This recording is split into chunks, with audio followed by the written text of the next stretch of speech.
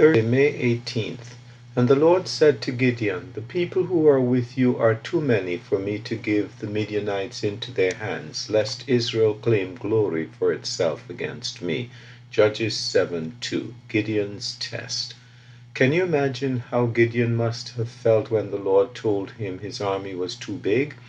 They were outnumbered 135,000 to 32,000 to begin with, a factor of over 4 to 1.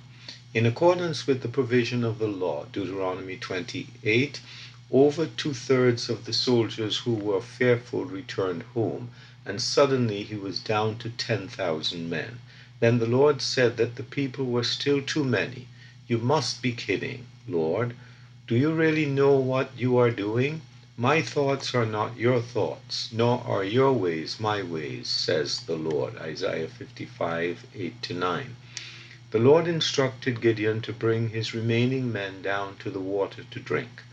We never know when God is testing us in the ordinary experiences of life. Almost all of the soldiers got down on their knees to drink, bringing their mouths directly to the water. Only 300 of them stayed standing, quickly scooping up the water and lapping it from cupped hands like dogs.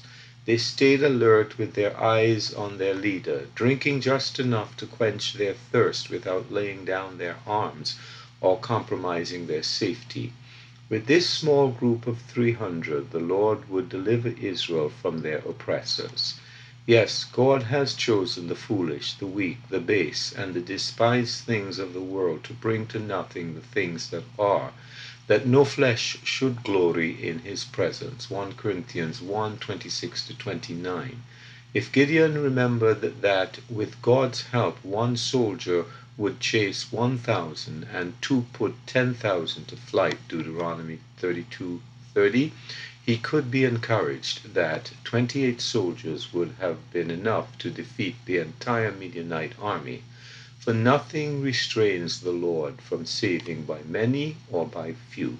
1 Samuel 14:6, Tim Bouter.